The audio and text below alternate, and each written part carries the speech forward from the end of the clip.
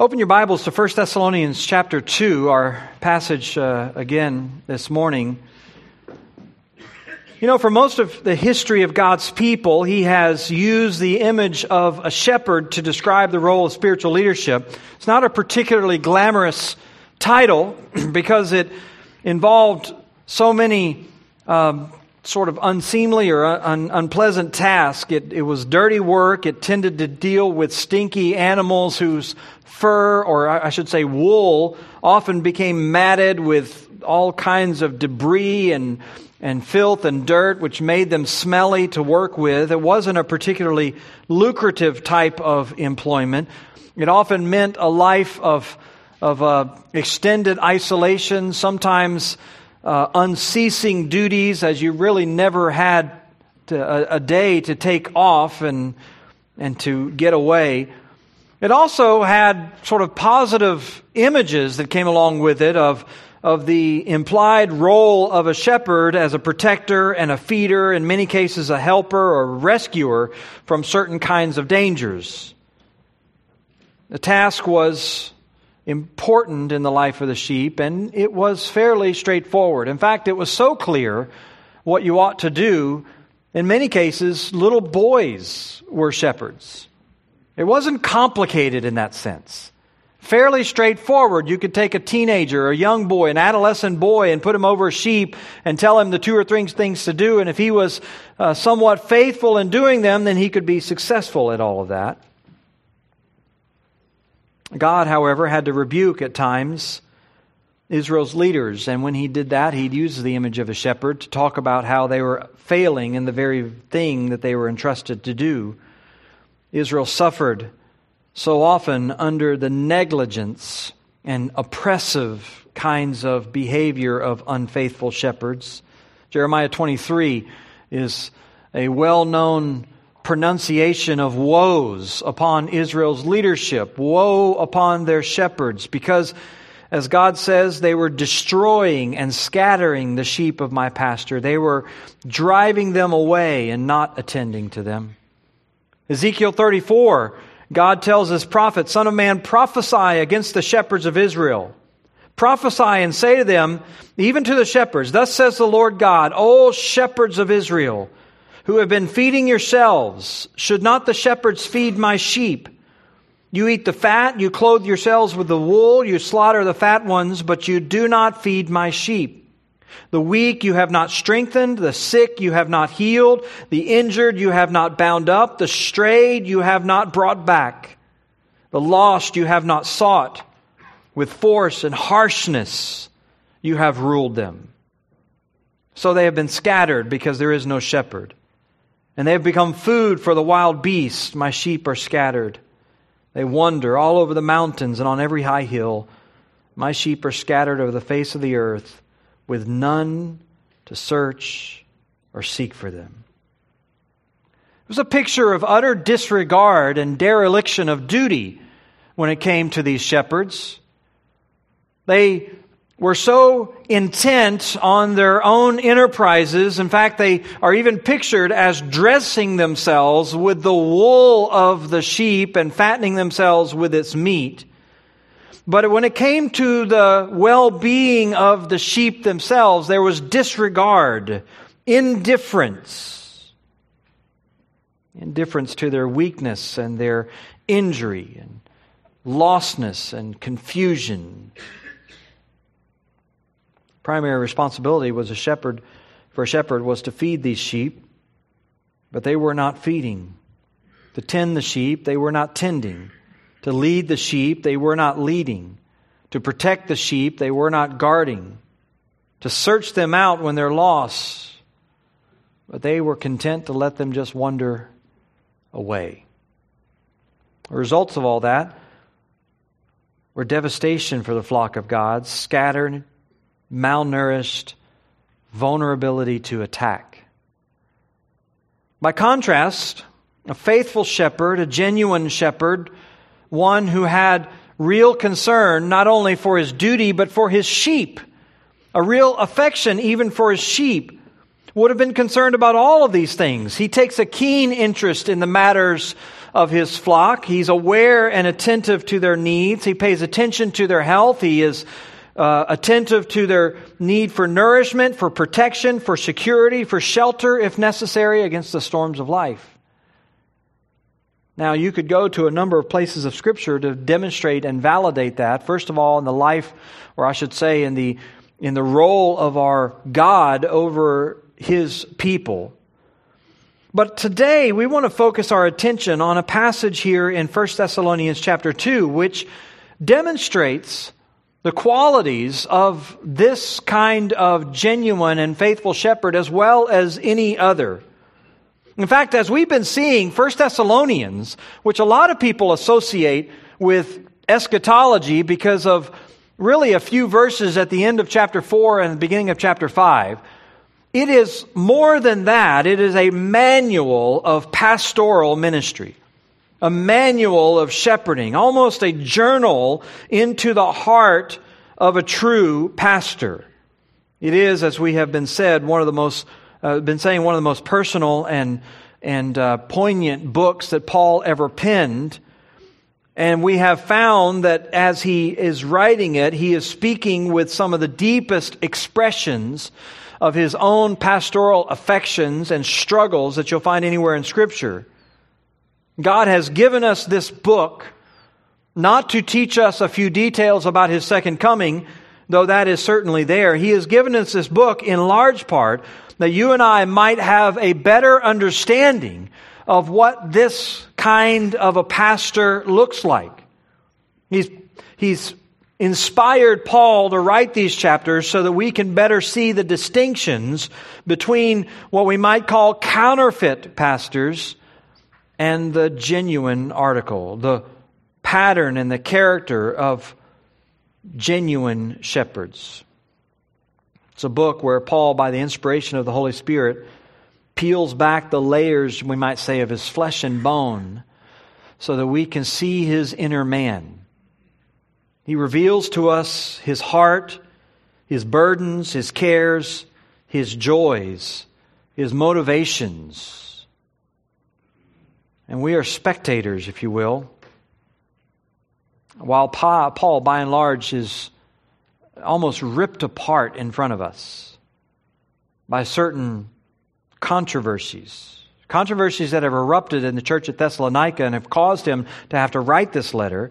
He had planted the church, you remember, in the early 50s, probably around the year 50, and he was abruptly forced to leave them almost overnight after having spent just 3 or 4 months with them. He had evangelized, he had planted the church, he had discipled them, spending, as he says, night and day pouring his life into them. He was intense in his efforts while he was with them. And understandably, during that season, he grew very close to them, though it was a short period of time. Because the work of the Lord in his heart and in their hearts, he had been bound together with them. But a group of Jews who we're told in the book of Acts, they became jealous of Paul's relationship and success in this ministry. They sowed seeds of discord through the rabble and the worthless men of the streets, and they falsely accused Paul of stirring up riots. All of it led the city leaders to a state of alarm, even to the point where they took a financial bond from the church there in Thessalonica as a guarantee that these kinds of riots wouldn't be stirred up again. And so Paul was almost compelled to have to leave, because if there was any riot that would have been pinned on him, even illegitimately, it could have led to financial ruin for the entire church. And so he left town quickly, traveling on to other cities. But his accusers didn't end there. They followed him to Berea. They continued to try to smear his name, and apparently even kept up the efforts in Thessalonica after he left. And it really is against all of the backdrop of that controversy and all the backdrop of those accusations. It provides a context of much of what we read here in Thessalonica. As I said, we're spectators, as Paul is really having his heart ripped out and placed before us in all of its agony and in terms of its aspirations. All the deep pains as well as the hopes that he had for this group of people. And all of it reaches a crescendo beginning near the end of chapter 2 and verse 17 and running all the way down through chapter 3. This is where everything has been building up to this point as he begins to detail very specifically a visit from his protege Timothy that brought about this whole letter to begin with. He says in verse 17, "Since we were torn away from you, brothers, for a short time, in person, not in heart, we endeavored the more eagerly and with great desire to see you face to face because we wanted to come to you. I, Paul, again and again, but Satan hindered us. For what is our hope or joy or crown of boasting before our Lord Jesus at His coming? Is it not you? For you are our glory and joy. Therefore, when we could bear it no longer, we were willing to be left behind at Athens alone. And we sent Timothy, our brother and God's co-worker in the gospel of Christ, to establish and exhort you in your faith, that no one may be moved by these afflictions. For you yourselves know that we are destined for this. For when we were with you, we kept telling you beforehand that we were to suffer affliction, just as has come to pass and just as you know. For this reason, when I could bear it no longer, I sent to learn about your faith, for fear that somehow the tempter had tempted you, and our labor would be in vain. But now that Timothy has come to us from you, and has brought us the good news of your faith and love, and reported that you always remember us kindly, and long to see us as we long to see you. For this reason, brothers, in all our distress and affliction, we have been comforted about you through your faith. For now we live, if you're standing fast in the Lord. For what thanksgiving can we return to God for you, for all the joy that we feel for your sake before our God, as we pray most earnestly night and day, that we may see you face to face and supply what is lacking in your faith. Now may our God and Father Himself and our Lord Jesus direct our way to you. And may the Lord make you increase and abound in love for one another and for all, as we do for you, so that He may establish your hearts blameless in holiness before our God and Father, and at the coming of our Lord Jesus with all His saints." These verses tell us exactly what it was that so burdened but also so blessed the Apostle Paul in his pastoral ministry. And you can hear the intensity of his feeling. In fact, it probably finds its focal point in verse 8 of chapter 3 when he says, "Now we live if you are standing fast in the Lord." This is really all we need, he says, in order to live. I don't need anything else. All I need to know is about your spiritual well-being. That's all it is, that you're not wavering, you're not being moved, you're not being shaken by the temptations that are coming your way. And built around that whole idea, if you will, is a series of statements from the Apostle Paul about his emotions and about his motivations. He speaks about desires and joys, about being unable to bear certain things, about fears, about comforts, about thanksgivings, about earnestness. It's a passage that is absolutely infused with emotion. And all of them add up to the total picture of a genuine shepherd, what the Lord has painted for us through the opening chapters of this letter. To get a better grasp of that total picture, we need to trace out, I think, really several factors that affect Paul's feelings as a pastor. Several factors that or circumstances, we might even say, that drive his concern on behalf of the flock that's been entrusted to them. Some of them are more weighty than others. Some of them seemingly are things which Paul has considered for some time and some even more recently. They range from things which have happened in the past all the way to what will happen at the return of Christ. But every one of them seems to be something that Paul always had in his view whenever he was ministering to the flock of God here. Every one of them is an avenue of insight into the heart of this shepherd. And so we might label them, I think, 6 factors that reveal the affections of a pastor, of this pastor. 6 factors, 6 circumstances that reveal the expressions of Paul's affection as a pastor. And the first one we might just call this the source of his present struggles. The source of his present struggles. Because he begins there in verse 17 with a bit of this historical context. How he had been, he says, torn away from them. Literally, the word is orphaned, a word that we apply to children who have been, we might say, unnaturally or abruptly deprived of their parents. But here Paul suggests that he has been unnaturally deprived of his relationship to them as spiritual children.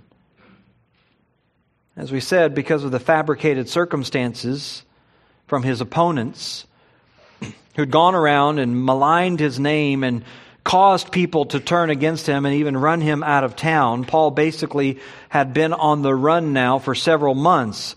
And as he's writing this letter, he in fact is all the way down in Corinth. He had spent several months in Berea, and then once they found him there and chased him out of Berea, the people of Berea escorted him down to Athens, where he spent some time there and then eventually landed in Corinth. But it has been perhaps anywhere from 6 to 9 months since he's been on the road, and he hasn't heard a word from the Thessalonians. He hasn't heard anything about them. And so you can imagine what is churning in his heart, what must be going on in this period of silence. I remember whenever I was in China, Tara came to visit me on one of those trips, and I thought that this was a great opportunity to propose. You know, go to the Great Wall, talk about how our love will go on, more than this. I missed that opportunity. We actually, it was just in my apartment, but nevertheless, I popped the question to her, and thankfully she said yes. We had a wonderful time together. I went and bought her a cheap little ring for the time being and sent her on her way back to Kenya, where she was serving as a missionary. And then I didn't hear from her for 6 months. Now you can imagine what's going through someone's mind when you feel like you have this special bond and relationship to the point where you might even ask them to marry you, and then you put them on a plane and you don't hear a word for 6 months. We later found out that the government was confiscating her letters. She was writing to me every week, but I wasn't getting it. But I remember distinctly the prayers that I was lifting up during that period of time. The hope that was based on the memories of the bond that we had formed over the little bit of time we were able to spend together, that was getting me through that dark period as I continued to write and send off letters to her saying, I think you're writing to me. I hope you're writing to me. Paul must have felt some of that.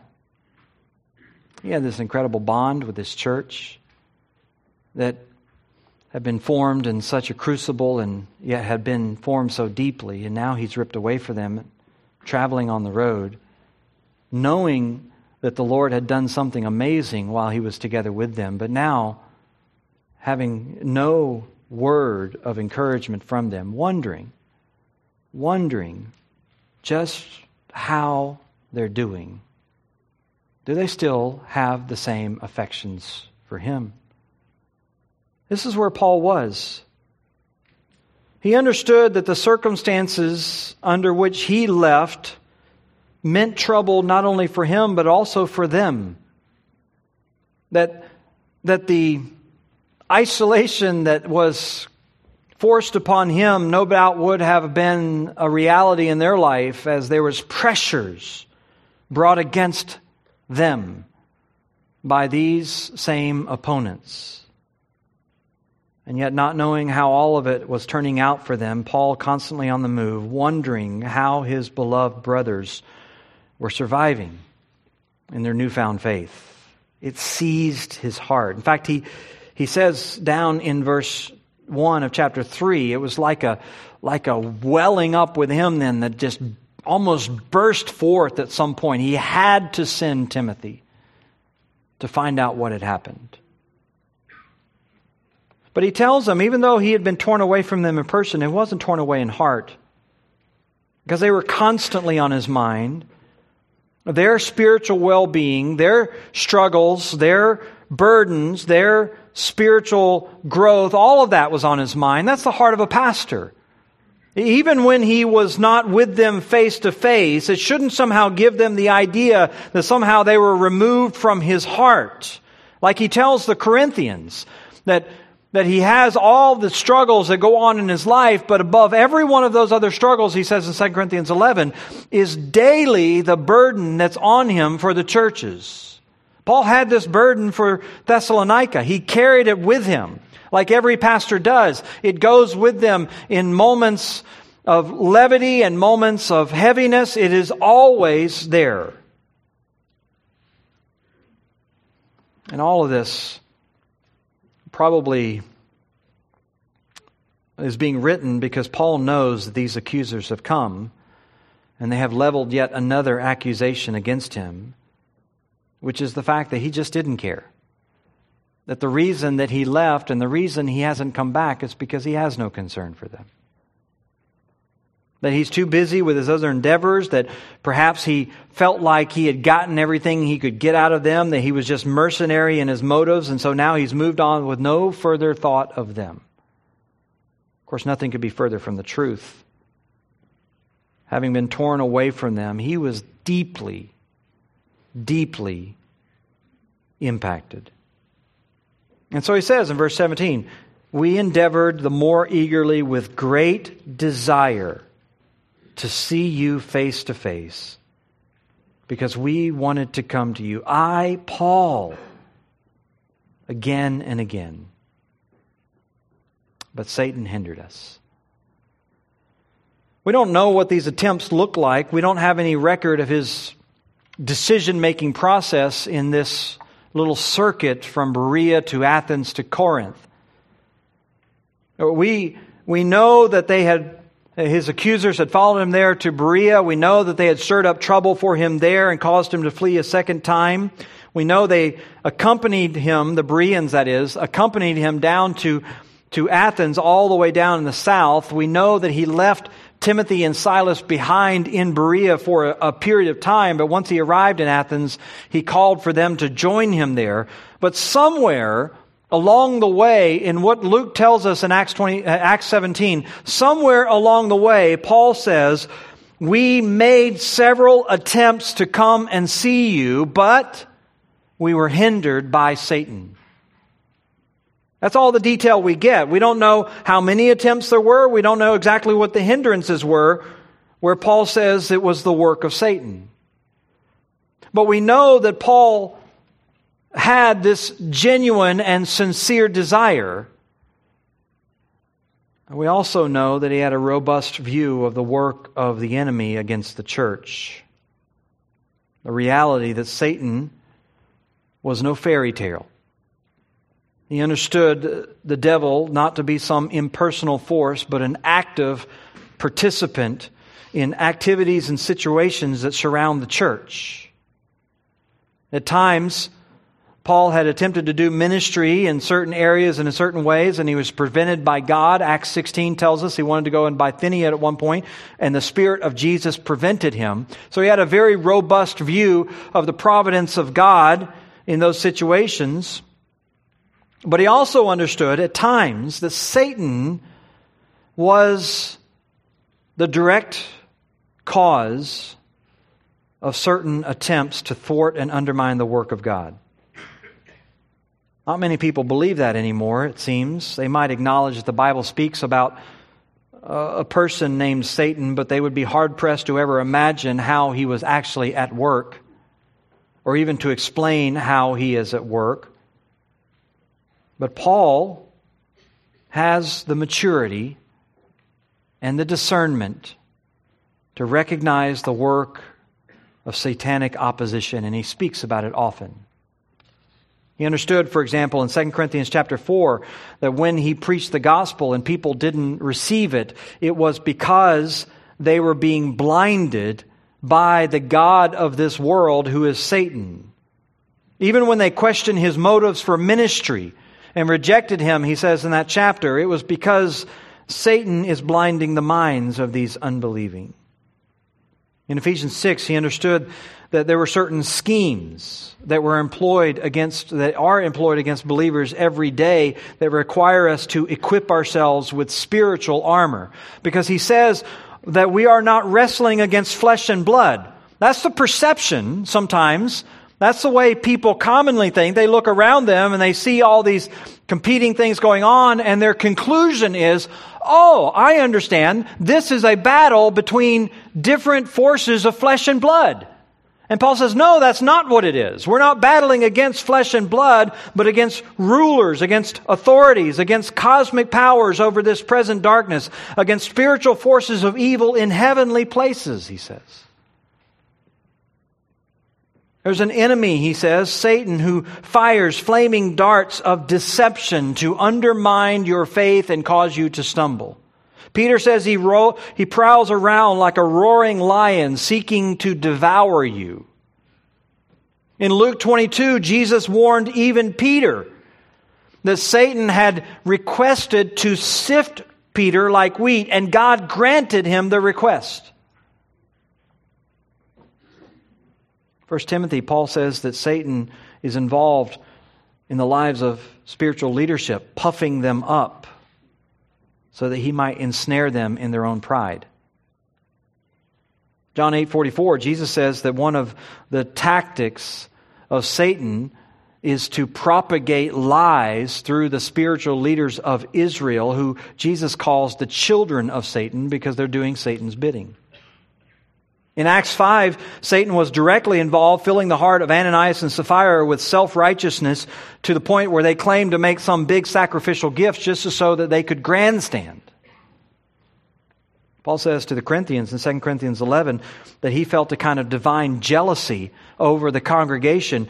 He says, since I betrothed you to one husband to present you as a pure virgin to Christ, but I'm afraid that as the serpent deceived Eve by his cunning, your thoughts will be led astray from a sincere and pure devotion to Christ. Satan was as ever at work in the life of the church as he was in the garden. The way this manifested itself, particularly in Corinth, was in these leaders who he says at the end of 2 Corinthians 10 were boasting and commending themselves and building themselves up. It was all about them. Even while they were, he says a few verses later, disguising themselves as ministers of righteousness. Paul even declares that one of them, a pseudo-minister, had become a personal ambassador of Satan to torment him, harassing him with insults and persecutions and hardships and becoming a thorn in his side. So all around, Paul saw all kinds of ways in which Satan was active in trying to undermine the church and thwart the work of God. And whatever it was, Paul says that in this particular situation, he was trying to return and minister to the church, but it was the direct result of the direct work of Satan to hinder this work. Some people speculate that Paul's talking about the work of these Jewish opponents who were chasing Paul around and stirring up riots and falsely accusing him and creating turmoil. Satan often does his work through those kinds of lies. Some people think that Paul's talking about the political leaders in Thessalonica who had forced the church to give this financial bond. And as we know, Satan works many times through these political structures. Whatever it was, Paul wants them to know that during his time away, while he was traveling through all of these cities, he kept looking for more ways to minister to them. His desire was to minister to them. An avenue of input into their life. And yet he was blocked by the work of the evil one. Despite what they might have been told, despite whatever bill of goods might have been sold to them about the ill intent of Paul's motives, he says that the real explanation lay in the work of this old enemy. But to understand Paul's absence from them, he wants them to understand not only the negative impact of that, not just the negative impact of this satanic hindrance, but he also wants them to understand the positive impact that a visit would have had for him. I mean, to get the full picture, you got to understand both sides of that. And that takes us really to a second factor that impacted, you might say, the affections of this pastor for his flock. And we might call it the ultimate driver of his desire. You see the source of his present struggles, but he also mentions this driver of where his real desires were. And all of this sort of frames up around the return of Christ, because he says in verse 19, "What is our hope or joy or crown of boasting before our Lord Jesus at his coming? Is it not you? For you are our glory and joy." He wants them to understand this. He wants them to deeply grasp what he's saying here. That as a pastor, that his truest and greatest joy was this. His greatest glory even was this: their spiritual growth and well-being. He calls them his hope, which is a word that we use sometimes in English to talk about something that we're not certain about. But when you come to Greek, it really is a word that conveys certainty, a confidence. And so when we read this, Paul is talking about sort of a confident expectation that he finds in them at the return of Christ. He understood the promises of Christ. He understood that Christ surely would return. And when he returns, he would have with him, or we might say he will reward with him those who have been faithful in what they have been entrusted with. And Paul's saying that among all the things that he has done in his labors, one of the sources of confidence for him were these Thessalonian believers. Being with them, seeing the fruit of their lives, gave him some confident assurance that he had done something for the Lord. And so it would have been a constant source of joy to be around them, which is the second thing he says here. He says, you're our hope, you're a source of joy. We might say not only now, but eschatologically you will be as well. Paul not only took joy in what these brothers and sisters meant to him at the moment, but he found a sense of joy and anticipation of what it will mean at the return of Christ. He was stimulated in both ways by them. Because as he says thirdly, they were a crown of boasting before our Lord Jesus Christ at his coming. This word crown, referring to sort of the laurel wreath that was placed on the head of a victor, a winner, someone who has competed in a prize, in a game, I should say, maybe the Olympics or something like that. And Paul is anticipating this moment of celebration at the return of Christ, an anticipation of reward for his labors. And one of the key prizes, one of the key honors will be their presence with him. That's why in verse 20 he calls them his glory and joy. You have to understand what Paul's saying here, because I think that this is almost completely lost in the early church, in the modern church. I hear very little of this kind of talk or language, but you see it frequently in the New Testament books. Paul is saying that a great part of the bliss of heaven for him will be the presence of those that he has been used by the Lord to reach. And this will not be insignificant. It will not be an unnoticed part of your heavenly experience. You will either be surrounded by the riches of those in whose life you have been used by God, or you'll stand before Christ impoverished and empty-handed. In the words of Paul in 1 Corinthians chapter 3, you will either have wood, hay, and stubble that sort of burn up, or you will have gold and riches and treasure.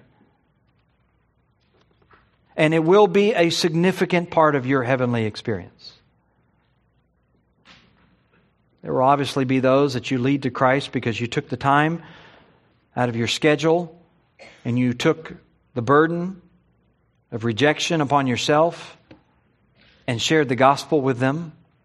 You may not be the one who sees them on the spot repent, but you were one of the voices that the Lord used to penetrate into their heart with the truth of the gospel. I remember meeting the man who shared the gospel with me some years, 4 years after he shared the gospel with me, and was able to, with delight, to tell him how I came to know Christ because he shared the gospel with me. I didn't repent on the spot, but the Lord used that man to bring me to Christ. You might be surrounded in heaven by the children that you helped raise faithfully under the nurture and admonition of the Lord, or the little ones that you taught in Sunday school or Bible studies. Or you'll be surrounded by those who have been reached by the efforts of missionaries that you prayed for and you supported sacrificially. Or you'll see the lives of people who you may not have ever met, but you sacrificially provided to support some ministry in efforts to reach them. You remember how Jesus even talked about this in Luke 16 when he says, "Make friends for yourselves by unrighteous wealth so that they might receive you into eternal homes." So you have all this indication of these rewards, the ones that you prayed for, the ones that you asked the Lord to work in their lives, the ones that you invested in. And Paul had a very, very strong sense of what all of this would mean in his life at the return of Christ. And he wants them to understand it would have been an immense source of joy for Paul because his time in Thessalonica had been so fruitful. He had every reason to want to return to them because the work among them would have multiplied his reward and would have compounded his joy both now and at the return of Christ. So he's basically saying, why in the world would I have avoided such a thing? Seeing the work that God had done in your life, why in the world would I not have wanted to come to you? Knowing that God is at work among you, you are my crown. You are my joy. You are my hope. It's sad so few people have any kind of confidence that when Christ returns, they'll see any fruit. They sort of glibly go through their Christian life consumed with their own pursuits, not heavenly minded, not seeking first the kingdom of God and His righteousness. But for Paul, his life was full of joy, full of the richness of anticipation, because he had invested himself, because he had sacrificially given himself, because he had prayed so diligently over these believers. And he saw already the fruits in their life. And he couldn't wait for the return of Christ to see the riches of what it would mean. There are times and places in ministry where it might be difficult and the fruits would be sparing. But Paul is saying, look, you're one of those groups and you're one of those places that fills me with hope and confidence because of the fruitfulness in your life. And so you are a source of joy and you are a source of glory. This is what drove him. There was no discussion here about personal growth in the scope and size of his ministry. That's not what drove Paul. There's no discussion here about some sort of notoriety in this life or some sort of luxury or gain or any of those things. He was focused on those blessings and on those joys that awaited him at the return of Christ, and it generated even a joy in this life.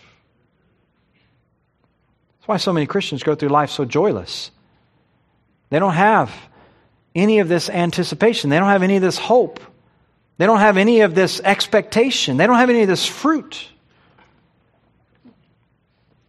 Their time, their money, their resources are all consumed on themselves. Their words, their conversations are not redeemed for the gospel.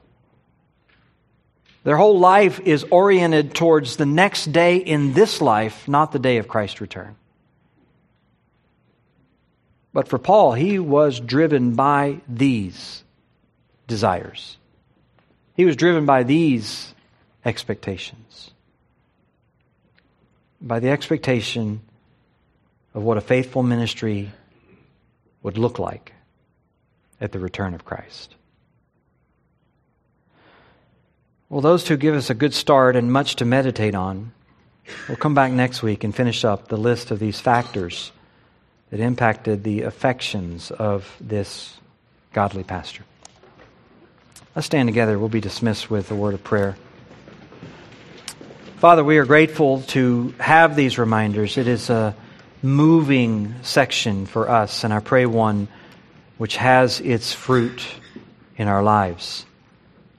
May you mold us after the fashion of the Good Shepherd, the great Shepherd, the one who cares for us so faithfully, and those that you've entrusted to our care, so that we might teach them, reach them, provide for them, whatever it might be, pray for them.